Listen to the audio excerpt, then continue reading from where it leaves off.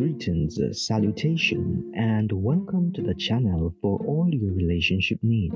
Too long have a woman been left out in the cold, desolate with the deception fed to them about who they are, how they should live, what they should do and say, even where they should go, and who they should choose to live their life with.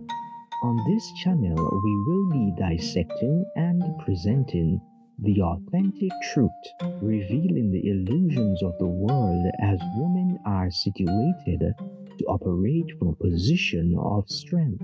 There is someone who cares about you and your future. My name is Kareem Ainsley, and I have been given charge to ensure that females are transformed into ladies and are cultivated into princesses to be prepared as a queen for her king. Enjoy and embrace the awakening as you listen, like, comment, share, subscribe, and turn your notification on so you will be in the know. For those who have been moved by the Spirit to make direct communication, feel free to do so using the VIP section, the comments. And if you would like to reach out to me personally, the communication address is listed below. Those whose hearts have been impressed to contribute to the ministry, you can do so by using the information in the description.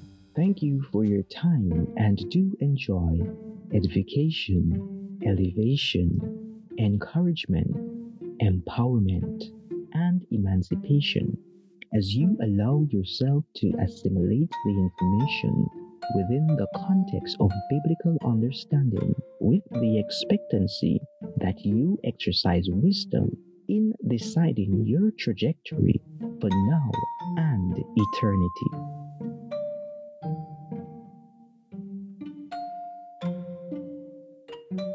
We live in a world where the perception of reality is more real than the reality itself.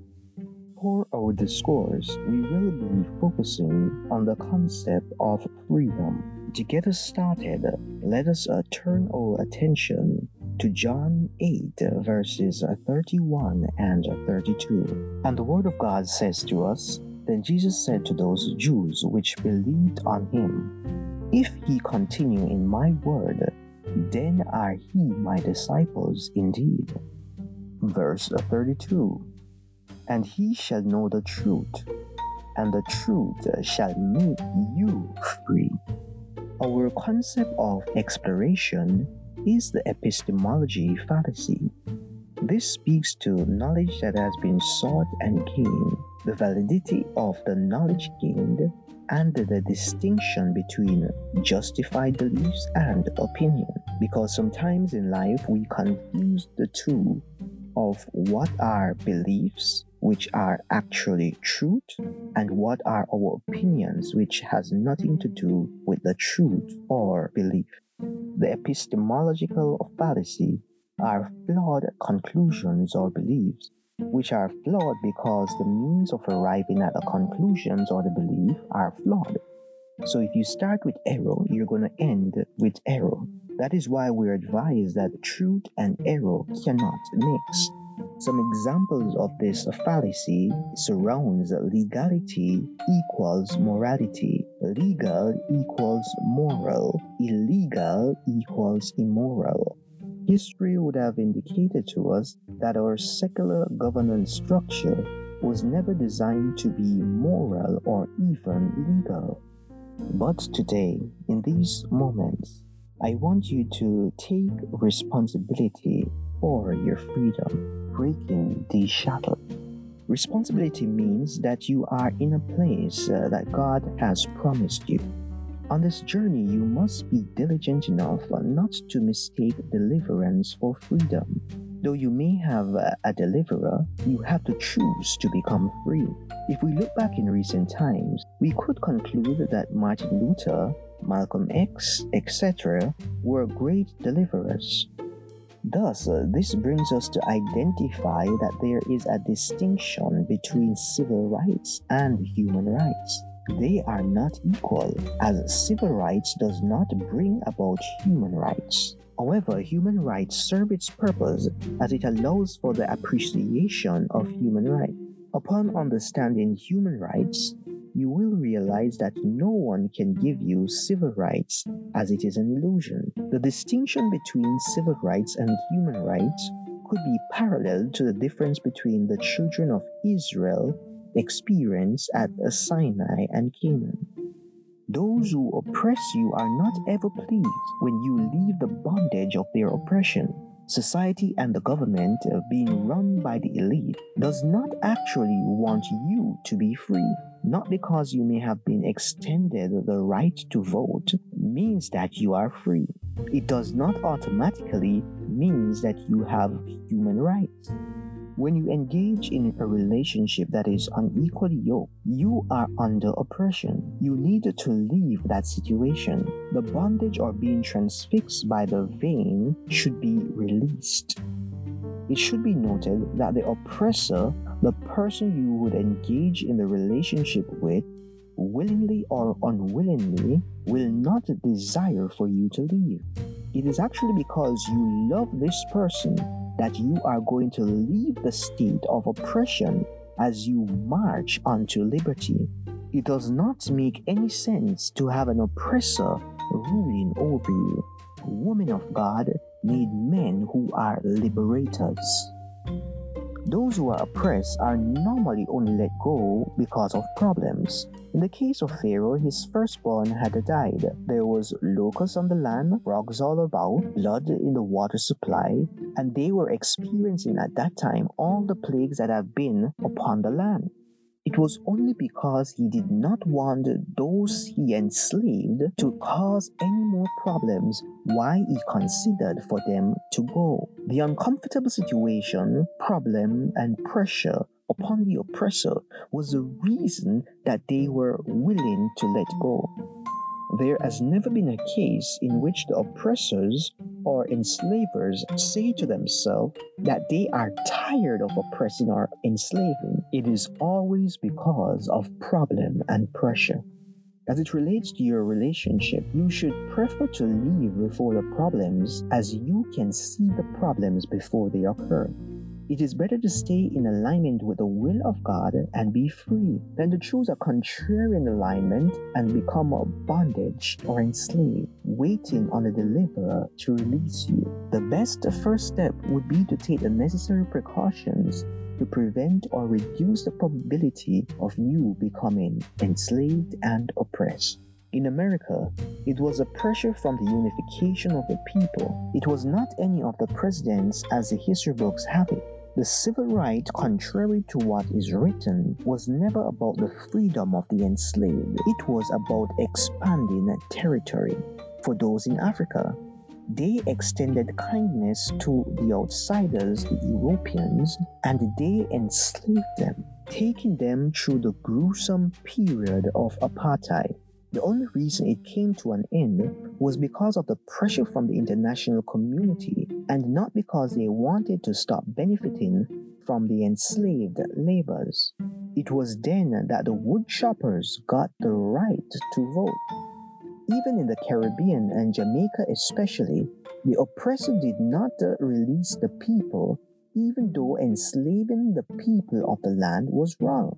It was because of the rebellion and the people realizing that they were born free and the laws that man created to enslave them for the pleasure of the crown was illegal. So, we had great deliverers like Paul Bogle, Nanny of the Maroon, Marcus Garvey, and other heroes who sought to deliver the people of the country. It should be noted that these persons who fought for civil rights had criminal records for doing what was right. Those who did the oppressing and had the people under oppression have not repatriated the people who were oppressed. However, they were made indebted to them. This is even more evident in Haiti, in the way the French robbed them and continues to extort them. Though the people were released, they were never let go. Now that you can vote, you may think you have human rights, but that is only civil rights. But you may ask, Where is human rights? In the American Constitution, persons from the African descent were considered three-fourths human beings. Yet the oppressor claimed to have given civil rights to the people.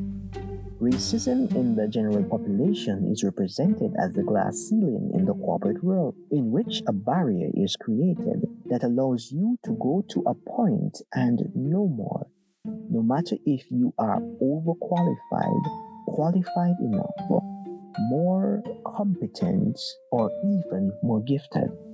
There are even aspects of colorism in Jamaica. The lighter your complexion, the more opportunities that you are able to explore. Don't you see that though we as a people may have been delivered, we are not free? Freedom can only be experienced in the land when we have a system in which we, the people, have ownership of everything and every process, not the government or external entities. If your government, wherever you are in the world, showed you in the past who they are, why would you not believe them today?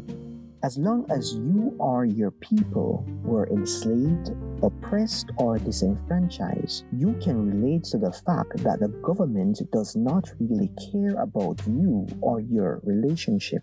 They never did in the past, as they sent children and men alike to war to die for a cause which was not even worth fighting for. They enslaved you and your brothers and sisters. They benefited from the labors of your hands as they exploited you, leaving you penniless.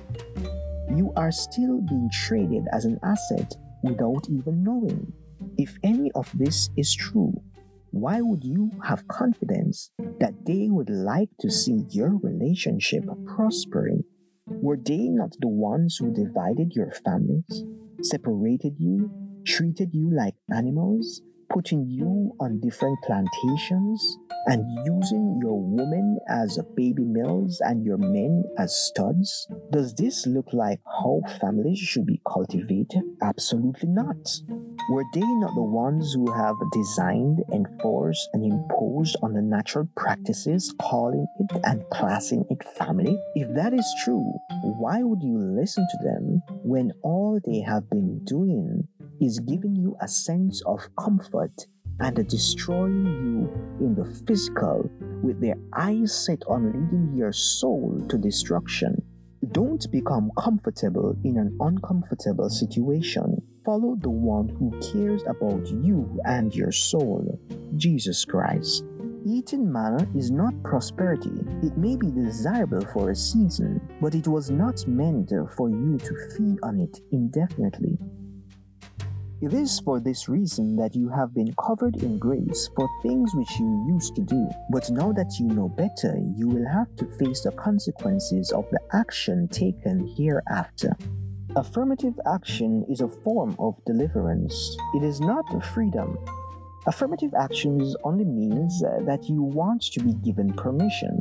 The truth be told, you don't need permission, as no one can give you the right to be human. You need to be aware that you have a dignity, worth, and purpose all by yourself. However, if you don't know that, you will be controlled by people. Needing someone to be someone is troubling, as you can only be what they allow you to be. Remember, you get your value from the Word of God. Hence, you are free from other people's opinion. Don't confuse deliverance with freedom. Joshua 5 and verse 10 states to us, "And they did eat of the old corn of the land, and the marrow after the Passover, unleavened cake and parches of corn in the self-same day."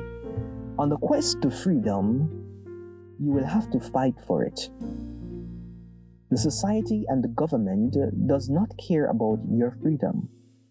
The only person who desires you to be free is God. In order to move into freedom, you have to go through Egypt, cross the Red Sea, go through the wilderness, cross the Jordan, and reach into your Canaan. Egypt is a place of bondage. The wilderness is the place of training, and Canaan is a land of freedom. After the children of Israel crossed Egypt, they met upon Jericho. There is a burden to freedom. Upon crossing to Jericho, there was standing tall a thick wall. In order to get free, you will need to overcome the walls and barriers before you. Yes, this is the land that the Lord had promised, but it has to be fought for. Though this is the promised land, the promise will only be yours after it is taken. Now we see when they got to the outskirts of the land and consumed some of the produce, the manna stopped. The wilderness manna ceased because they were moving into a new season. When you are in freedom, welfare programs shut down. The welfare mindset is so addictive that most people don't desire to be free because they love the free food and also to be someone else's responsibility. All the things which were done for you, you will now need to do it for yourself as the manna has stopped. This is what the government uses to hold you hostage. Some partners use this method of holding the other at ransom in a state of total dependency. This is dangerous, especially dealing with people of the world. In the same passage, Joshua 5, it says to us that Joshua saw a man standing with a drawn sword before him, and he asked, "Are you for us or against us?" The man that Joshua saw was that of God. The man replied he was neither for or against them. Joshua 5 and verse 14 says to us, "And he said, Nay, but as captain of the host of the Lord am I now come." And Joshua fell on his face to the earth, and did worship, and said unto him, "What saith my Lord unto his servant?" Verse 15, "And the captain of the Lord's host said unto Joshua, Loosen thy shoes from off thy foot, for the place whereon thou is stand is holy. And Joshua did so." Does the story sound familiar? Whenever an angel appears unto a man, the man kneels to worship. The angel always picks him up, indicating that he is just like the man. The individual who had the sword did not pick up Joshua. He left him on the ground. He introduced himself as the commander of the army of the Lord, not a commander of the army of the Lord, indicating that he commanded everything that God created. So this is God appearing to Joshua. Joshua is about to enter into freedom, and the first person he met is God. Remember Moses? Moses met God when he was about to deliver the children of Israel out of Egypt. Moses got his introduction to God by a burning bush, as he saw it interesting. Moses then heard that "I am the Lord" from the burning bush. He was then requested to take off his shoes, as the land that he now stands is holy ground. In that communication, he got instruction on what needs to be done to deliver the people. Towards freedom, the first spot on the land, God meets Joshua. This meeting was different from that of meeting Moses, as the Lord was dressed in battle gear. This implies that freedom requires a fight. God was with them in the wilderness. He fed them, clothed them, cared for them, preserved them, and even protected them. Now that they are at a new level of maturity, they need to put their swords on. As you grow up, God demands that you become responsible for the fight. The appearance of God to Joshua shocked him, as when God showed up, Joshua did not recognize him. Based on what he brought, there was a failure of recognition. He may have brought tribulations, test, trial. Who knows? When your season of maturity arrives, God now requires you to be a part of the miracle. It means that you should live clean, circumspect, holy, and righteous.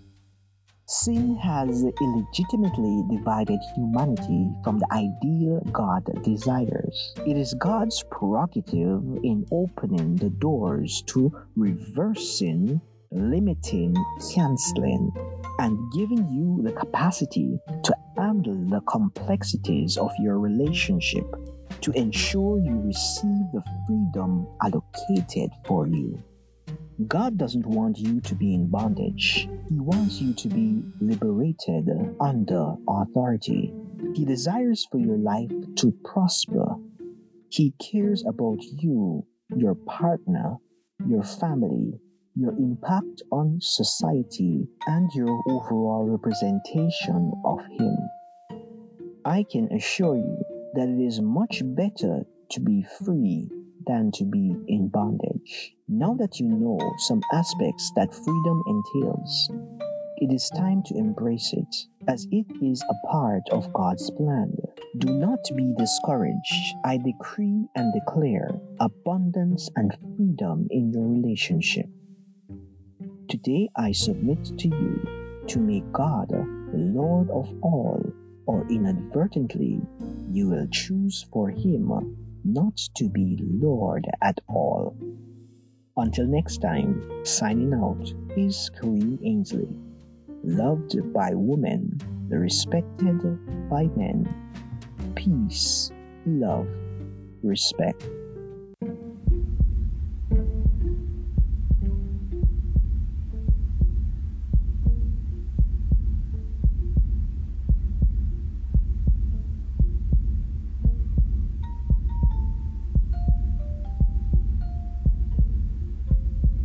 The truth in and of itself will not set you free.